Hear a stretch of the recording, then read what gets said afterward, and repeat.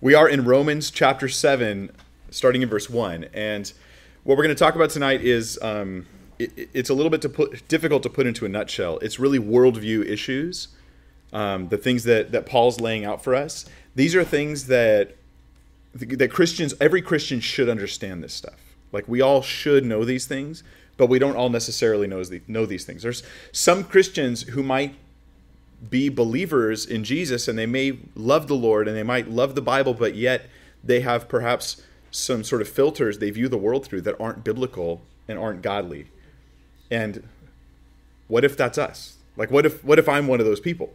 You know, what if I'm viewing things in an unbiblical sense, my own issues or other people's issues, and this is causing me to make bad decisions, not even realizing that what I'm doing is not ultimately honoring to the Lord and helpful. And so as we do this stuff, it might seem like the kind of thing where you just kind of go, oh, that's interesting, but not realize how foundational it is. And when you drive by the foundation of a new construction, you don't stop and just look at the foundation. Like, wow, look at that foundation, man. Look at that cement. How well laid is that? Oh, look at the corners. How perfectly 90-degree angle they are.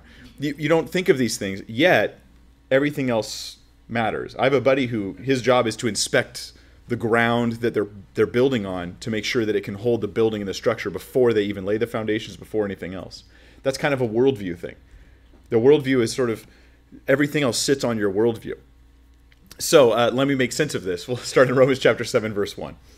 It says, "Or do you not know, brethren, for I speak to those who know the law." Little side note, the audience that Romans is intended for are people who are familiar with the law. They're familiar with the Old Testament. It doesn't necessarily mean they were Jewish, but they knew the law, which means probably a lot of them were Jewish converts to Christianity. So I speak to those who know the law, that the law has dominion over a man as long as he lives.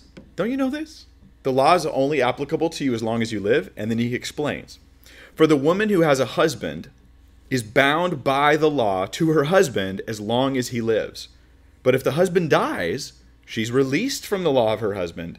So then, if while her husband lives, she marries another man, she will be called an adulteress.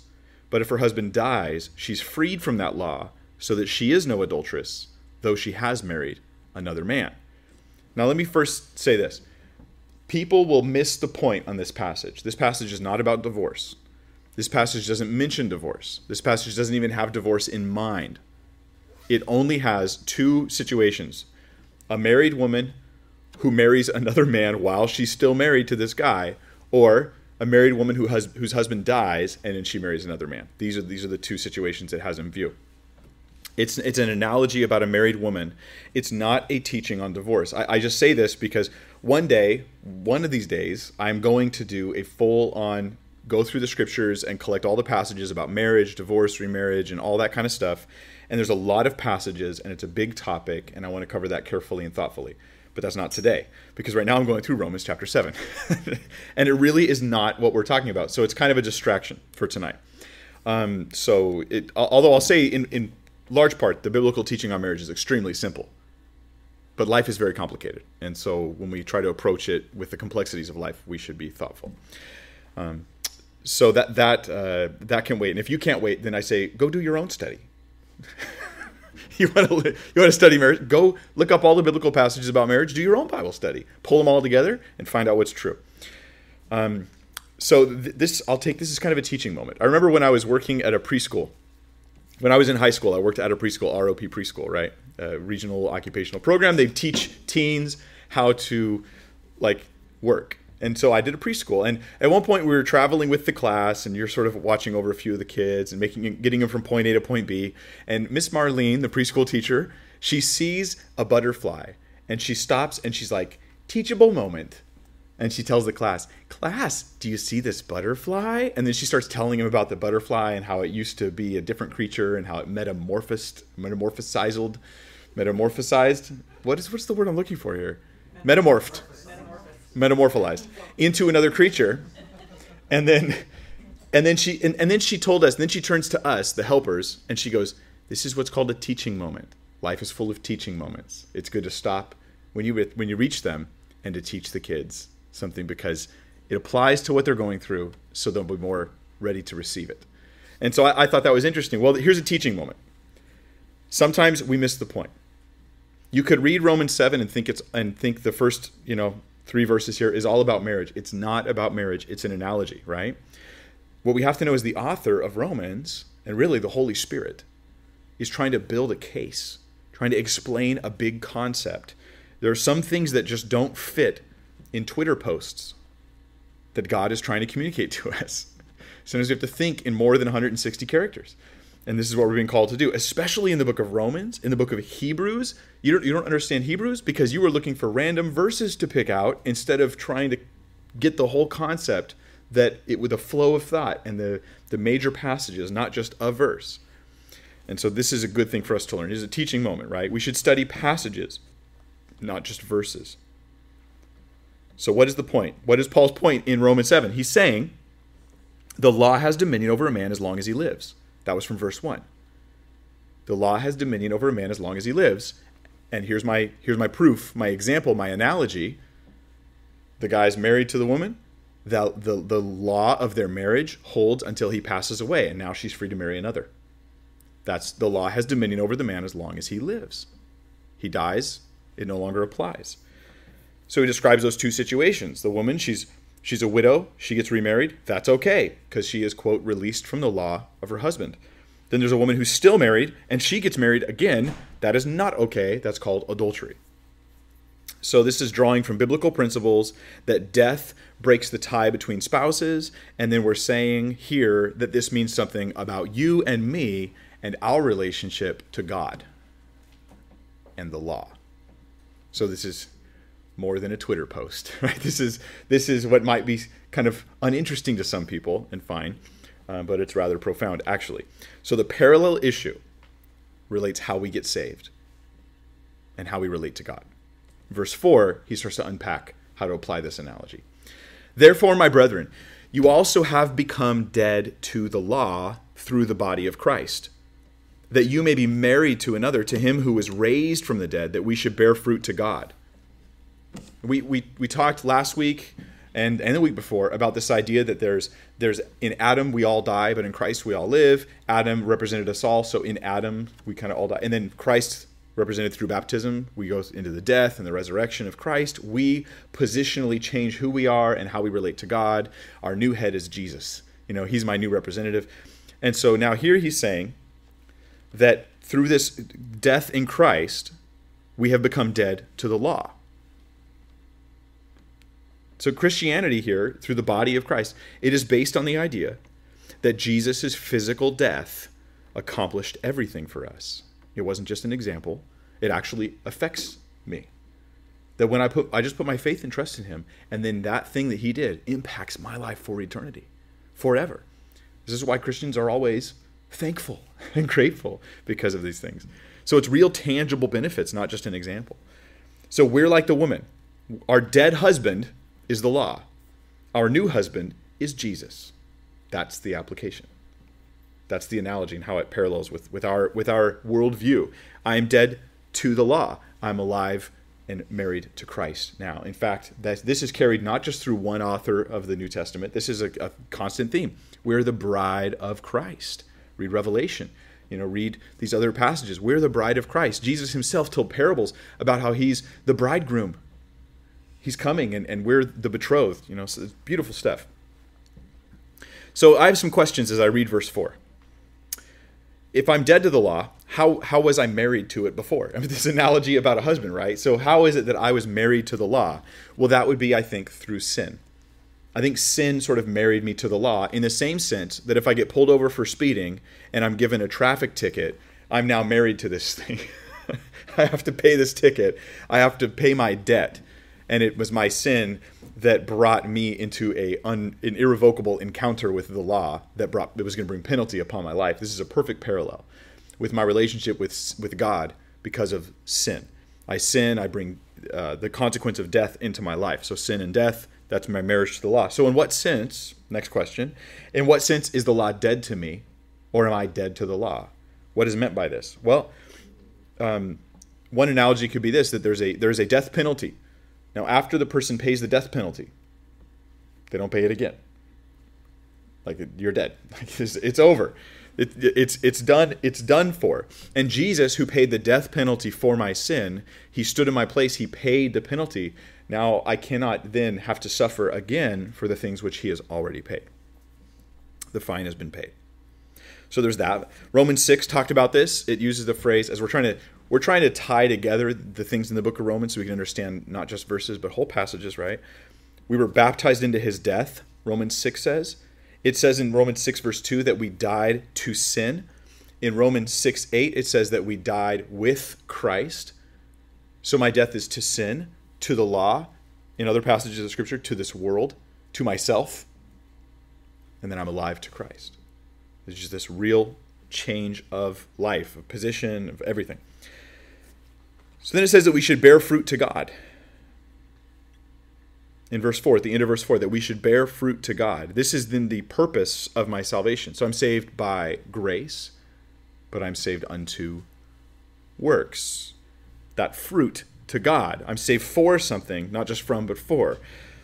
So our works, they're not those done out of fear, like I'm trying to please God. So if I please him, then he'll take me into heaven. This is such a confused thing. I just want to start over with a conversation of someone who says this. Well, Christians just obey God because of fear of hell.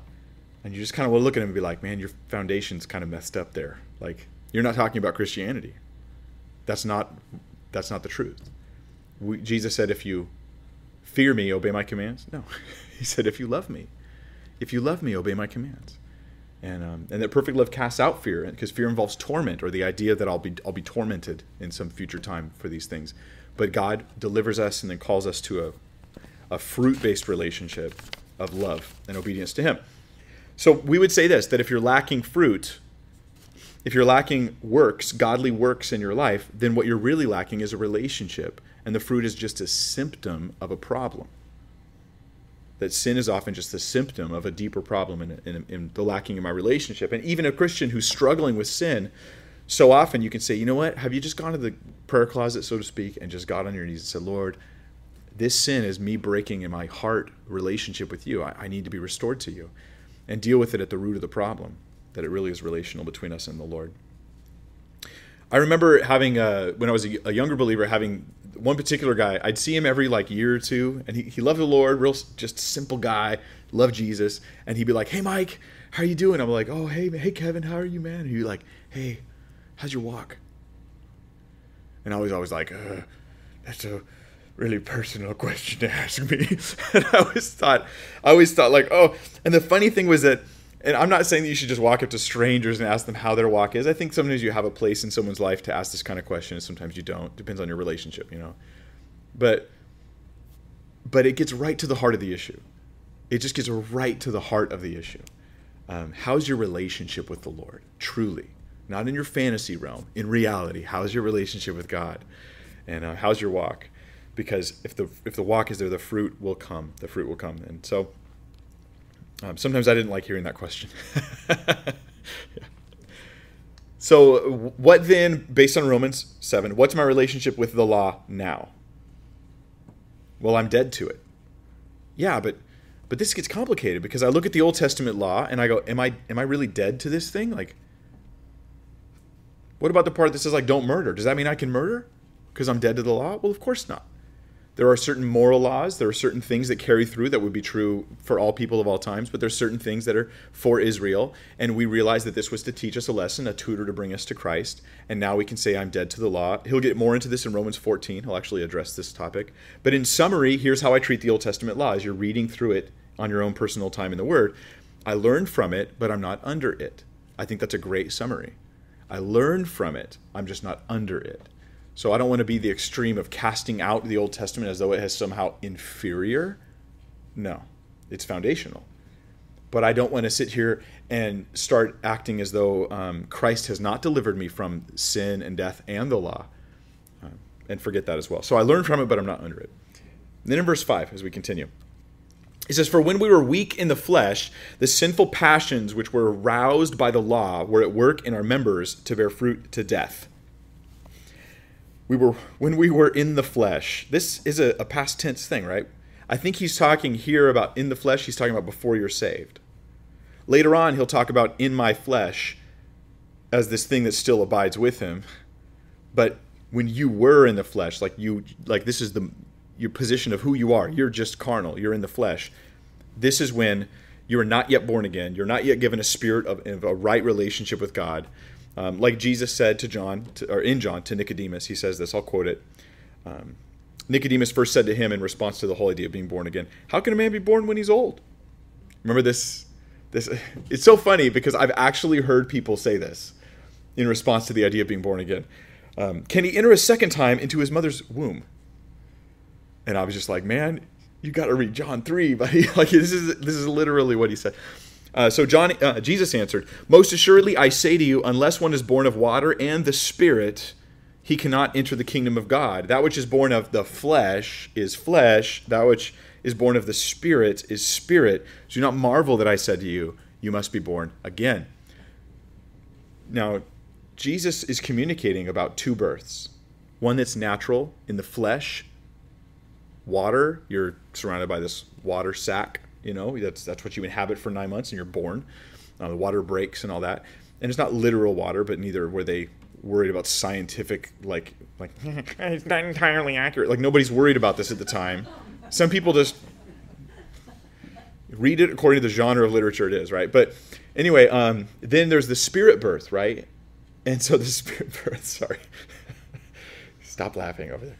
The spirit birth is the new birth of the new born again thing. So there's really just two births. But some people, they think the water birth refers to baptism.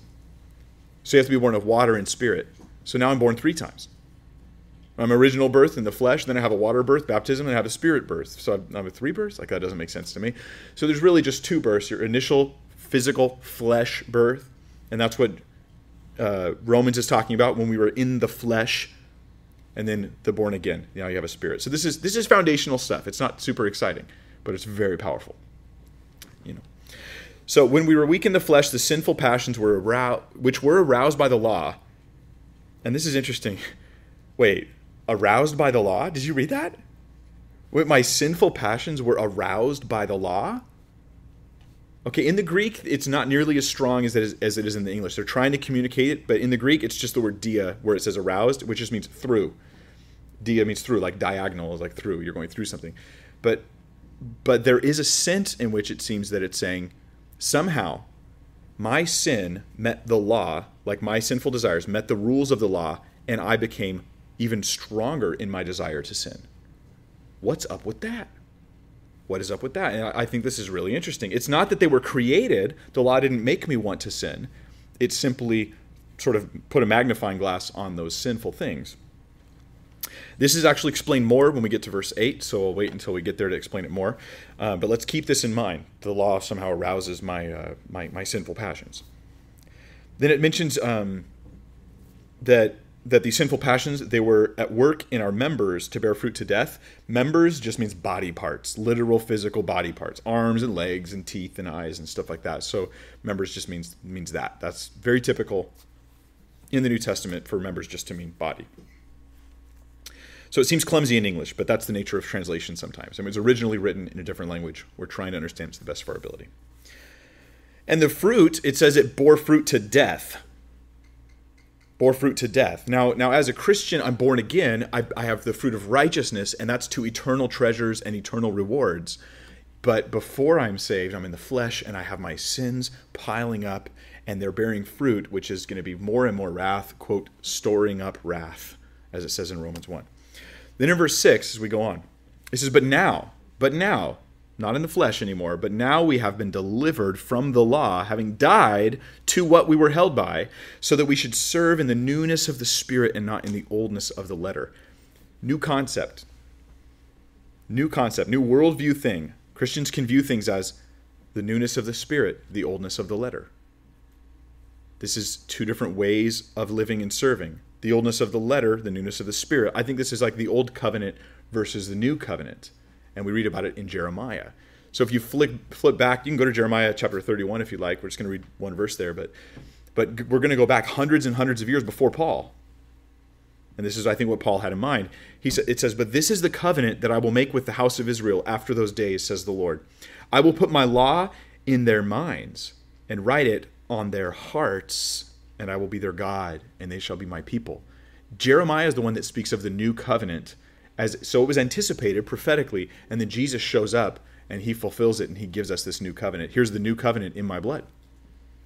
And then we become born again, a new spiritual life. So here we are, taking what people would do is they go up to a friend and be like, hey man, do you know Jesus? And they go, oh yeah, I go to church. No, but do you know Jesus? They're like, no, I have a Bible. But do you know Jesus? Like, dude, I'm a member of a church. I even tithe sometimes. No, man. Are you born again?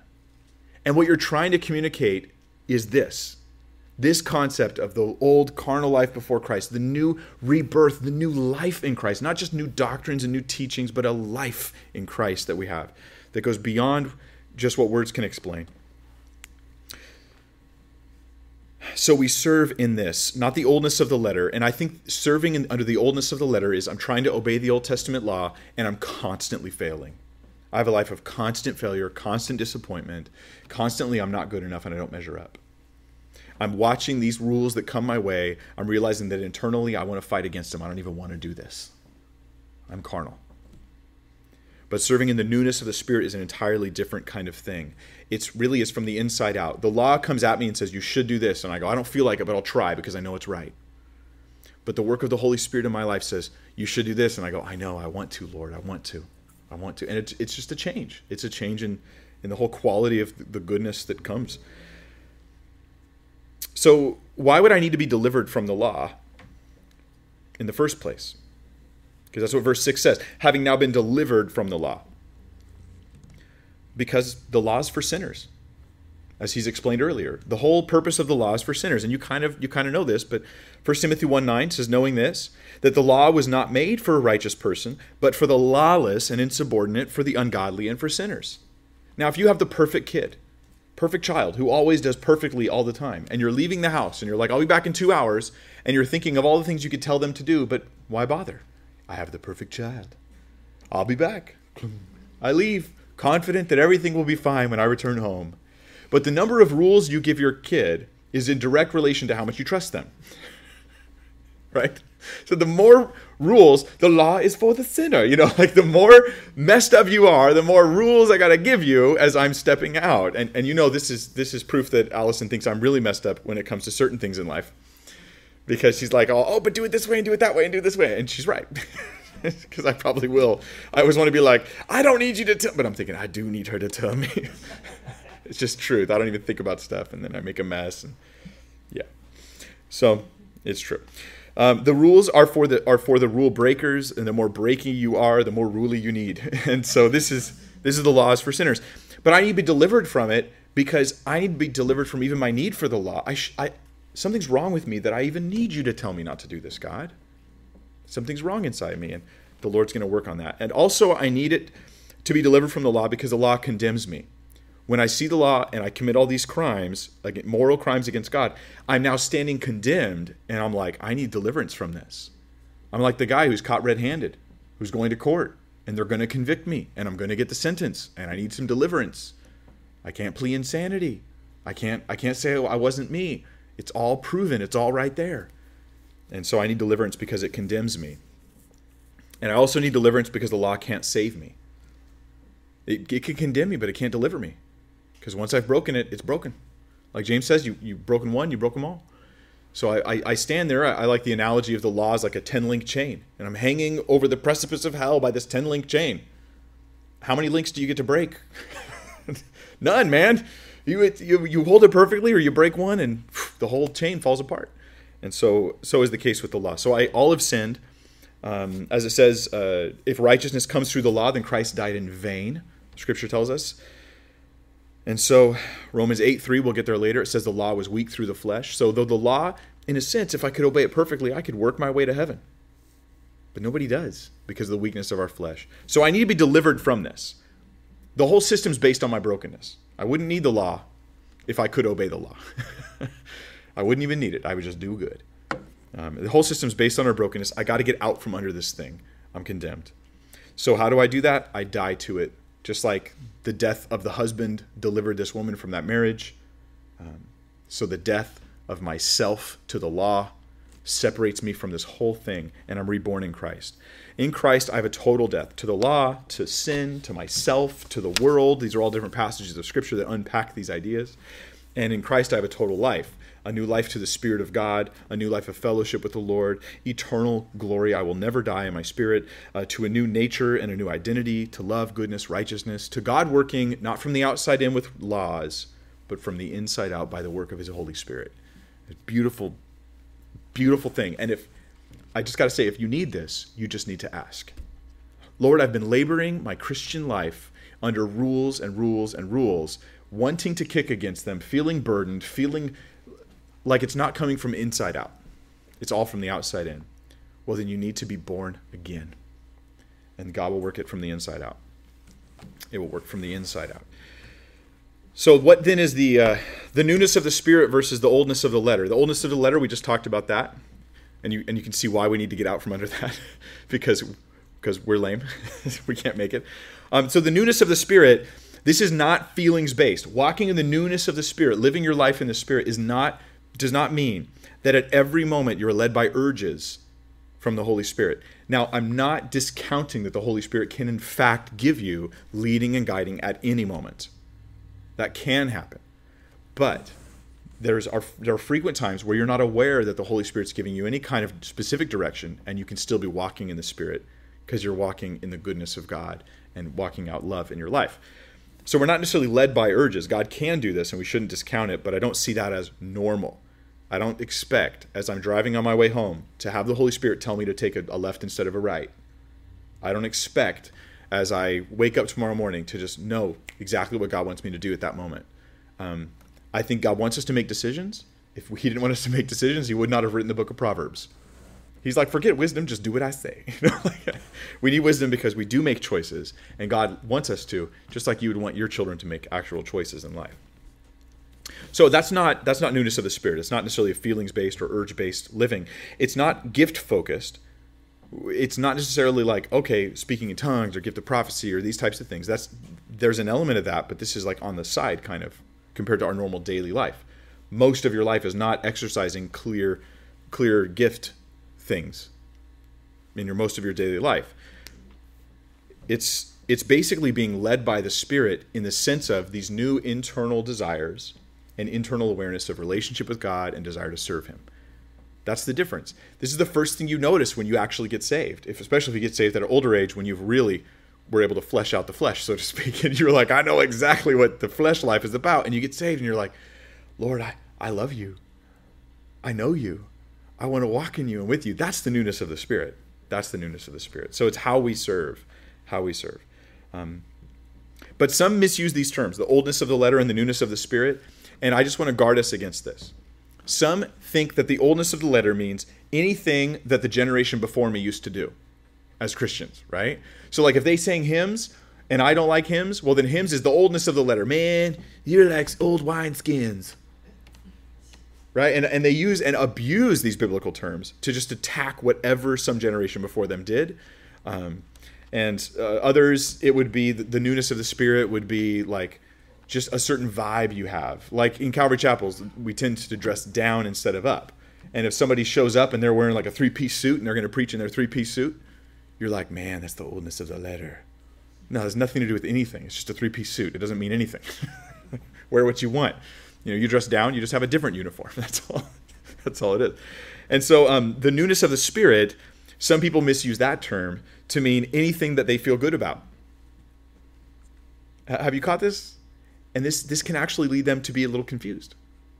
Just anything they feel good about. If there's a ministry they like, man, then the Spirit's moving in that ministry because I like them, so there must be the Holy Spirit. And it can be, or maybe you just like them because they look like you, or they talk like you, or you met the guy and he made you feel good, so it must be a good. And maybe not the newness of the Spirit. It's not new stuff or old stuff. Oldness of the letter is the carnal pre-Christ life. Newness of the Spirit is the born-again, walking with Jesus life. That's the difference. So it's positional. One was from the outside in, one's from the inside out.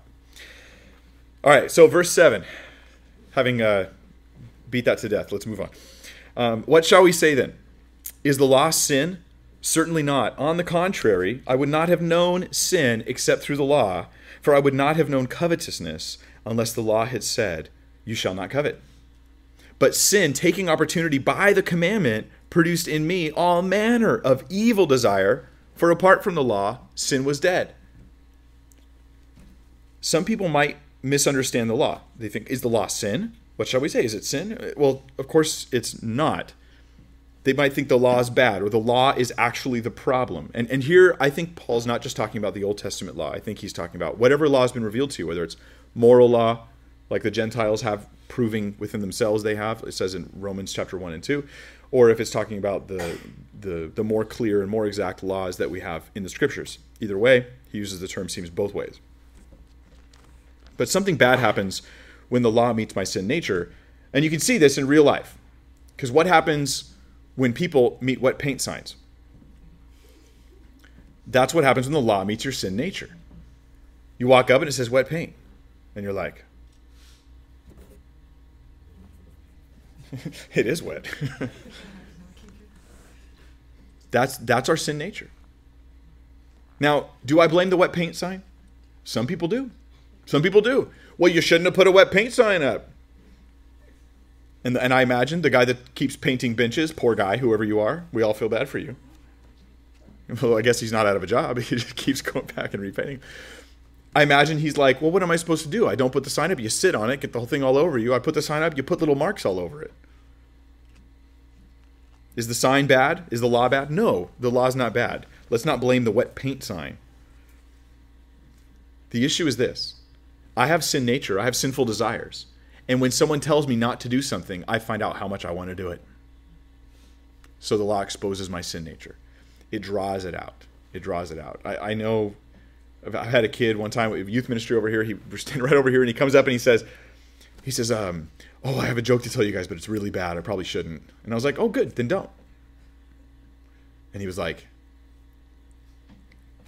there's this guy, and he starts, and he like can't hold it back. He can't hold it back because there's something in us that just knows, I just want this. I want what I want. And the more I'm told not to, the more I want it. The problem isn't the law. The problem is me. But this is how, like we said earlier, how the law arouses my sin nature. It accesses what was already there. I know that I'm bad because when I'm told not to do something, I want it that much more.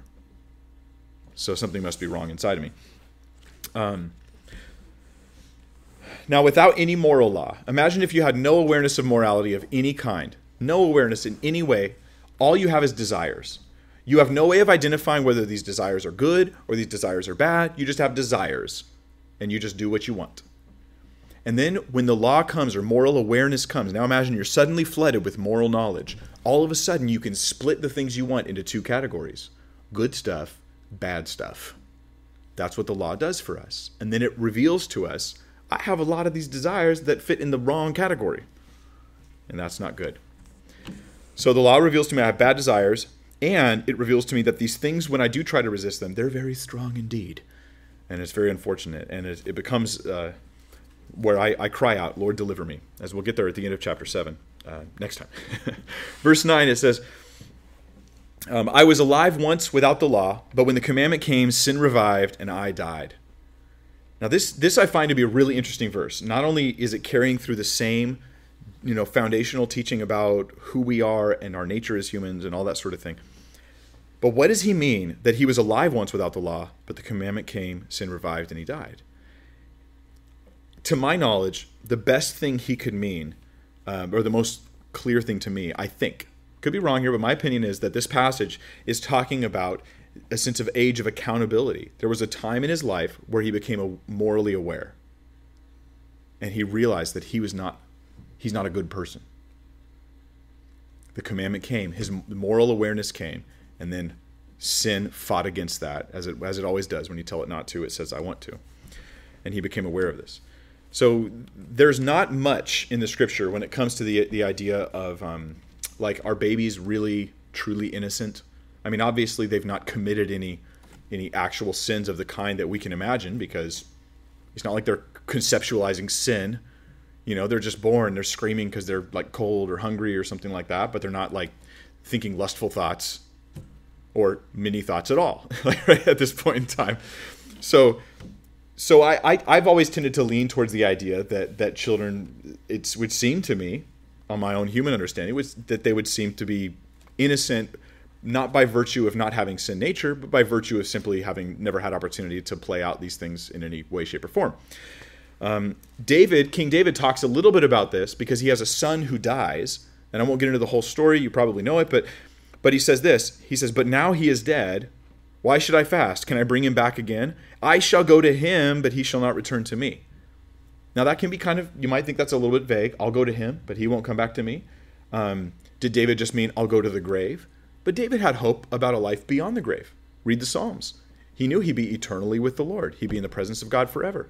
And so he thinks he can go to his son. So he thinks his son is in the presence of the Lord, or is somehow in some sort of comfort or some sort of, good place, so to speak. Now you could find a way around that, but I would say that that's sort of something very comforting, I think. And I think for a lot of parents who've lost a child as well. I sure hope so. I sure hope that this verse helps support the idea of the innocence of infants by virtue not of having no sin nature, but of having no opportunity to play it out in the first place.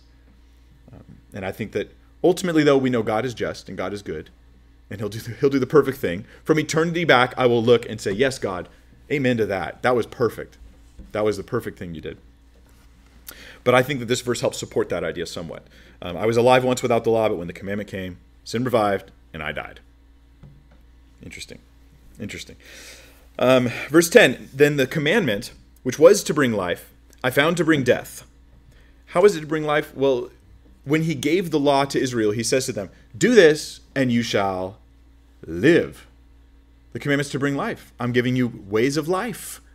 It's to bring life. And it was to bring life, but because he disobeyed it, he found it to bring death. So the commandment which was to bring life, I found to bring death. For sin, taking occasion by the commandment, deceived me, and by it killed me. I think that there can be an application here, by analogy, into the issue of gluttony. Sin, taking occasion by the commandment, deceived me, and by it killed me. Sin used the commandment to kill you. So there's a desire in my heart to just eat and eat and eat and eat. I just want to eat the world, And then so I keep consuming things that are inappropriate, too much. And then eventually it kills me. The very laws about why I was eating food, because it nurtures and it brings nutrition and it tastes good, ends up being the thing. Those same laws, those same rules about nutrition are the same reasons why it ends up killing me when I later get diabetes or get some other whatever ailment comes from me eating too much, and then I pass away. And so this is the case, though, for all of humanity, because there are moral laws we've broken, and by it, in a sense, the law is like this knife. It can heal or it can kill. And when I hand it to my sin nature goes, "Thank you," and stabs me in the chest with it. That's how it kills me. Therefore, the law is holy, and the commandment holy and just and good. Has then what is good become death to me? Certainly not, but sin, that it might appear sin, was producing death in me through what is good, so that sin through the commandment might become exceedingly sinful. And this is where we're gonna end tonight on this concept. Paul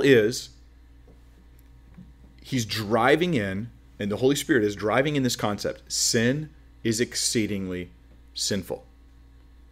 This is where our Christian worldview needs to be grounded. We have to realize that sin is actually very bad. There aren't white lies. There's just lies. And are some lies worse than others? Absolutely. But we have to wage every lie as being a pretty seriously bad thing. Are some sins worse than others? Absolutely they are. Absolutely they are. Would you rather me stab you once or 53 times? Well, I'll take once, but that's still really bad. They're all bad. But there are, of course, variations. But what we have to do is think of it like this: like all sin is utterly, exceedingly sinful. Yet I recognize that some sins are still worse by measure of other sins. What we do is we say, because this sin is worse than that sin, then that sin must not be so bad. That is not a Christian worldview. That is not a biblical concept at all. I should view every sin as utterly sinful. Now this actually protects me from pride, doesn't it? because I see sins in others, but I see some in me too. And now I can't wage my sins as being somehow lesser to the degree that makes me okay and you're not. But I realize I'm humbled. Sin is utterly sinful. It produces death in me. Like James says, when it's full grown, it brings forth death. So tonight's study, probably not the most exciting, but this is foundational stuff. And these are things that a Christian would listen to and go, oh yeah, amen, amen.